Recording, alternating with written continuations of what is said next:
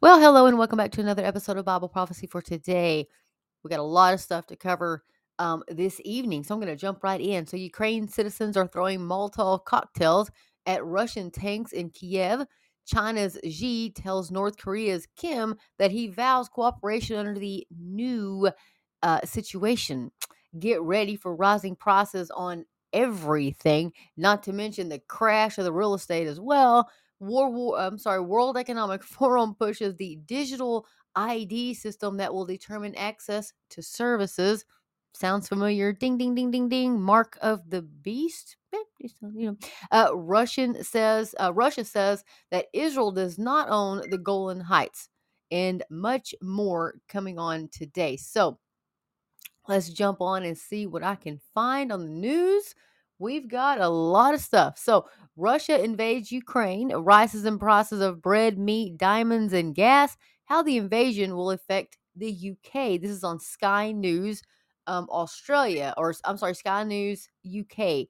It's by Alex Culbertson. It was posted February the 25th at 8:29 UK time. So Russia's invasion of Ukraine will not only affect the Eastern European nation, but the UK will also feel repercussions. Boris Johnson said the invasion is a catastrophe for our continent after Russian tanks rolled into Ukraine on Thursday morning. The attacks may be in a country more than 1,000 miles away from the UK, but the ramifications will be felt here as global commodity prices jump towards multi year highs over fears of sanctions and supply disruptions. Show some pictures of what's going on in Ukraine. It says a Ukraine state border guard sites destroyed by bombing in Kiev, and it shows the picture here. If you guys watch my YouTube channel or Rumble, I'll try to post this on there for you guys so you can see it. Oil and gas.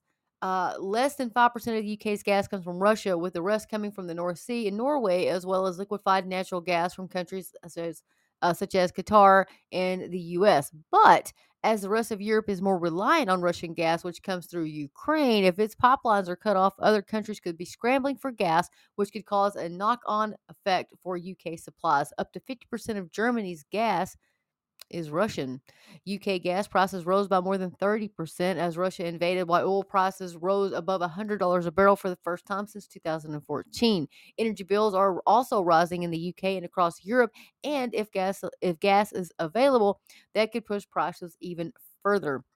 Samuel Toombs, chief UK economist at Pantheon Macroeconomics Forecaster, said if the surge in oil, natural gas, and electricity prices is sustained, there could be an extra 1.5 percentage points boost to the UK's consumer price inflation. CPI inflation is now likely to peak at around 8.2% in April and only come down to 6.5% by the end of the year. It's hard to see how household spending or real spending keeps rising, he said.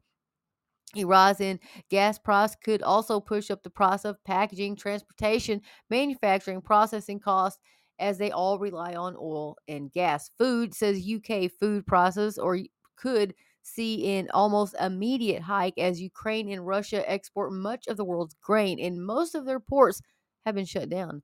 Russia, the world's largest wheat exporter, has put all ships on stop in the Azov Sea, where most grain is shipped from. A grain industry source says wheat and soybeans hit their highest prices since 2012 in the hours after Russia invaded, while corn jumped to an 8-month peak.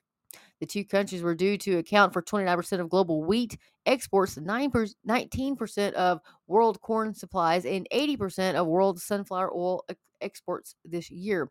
Wheat prices went up 15 pounds a ton.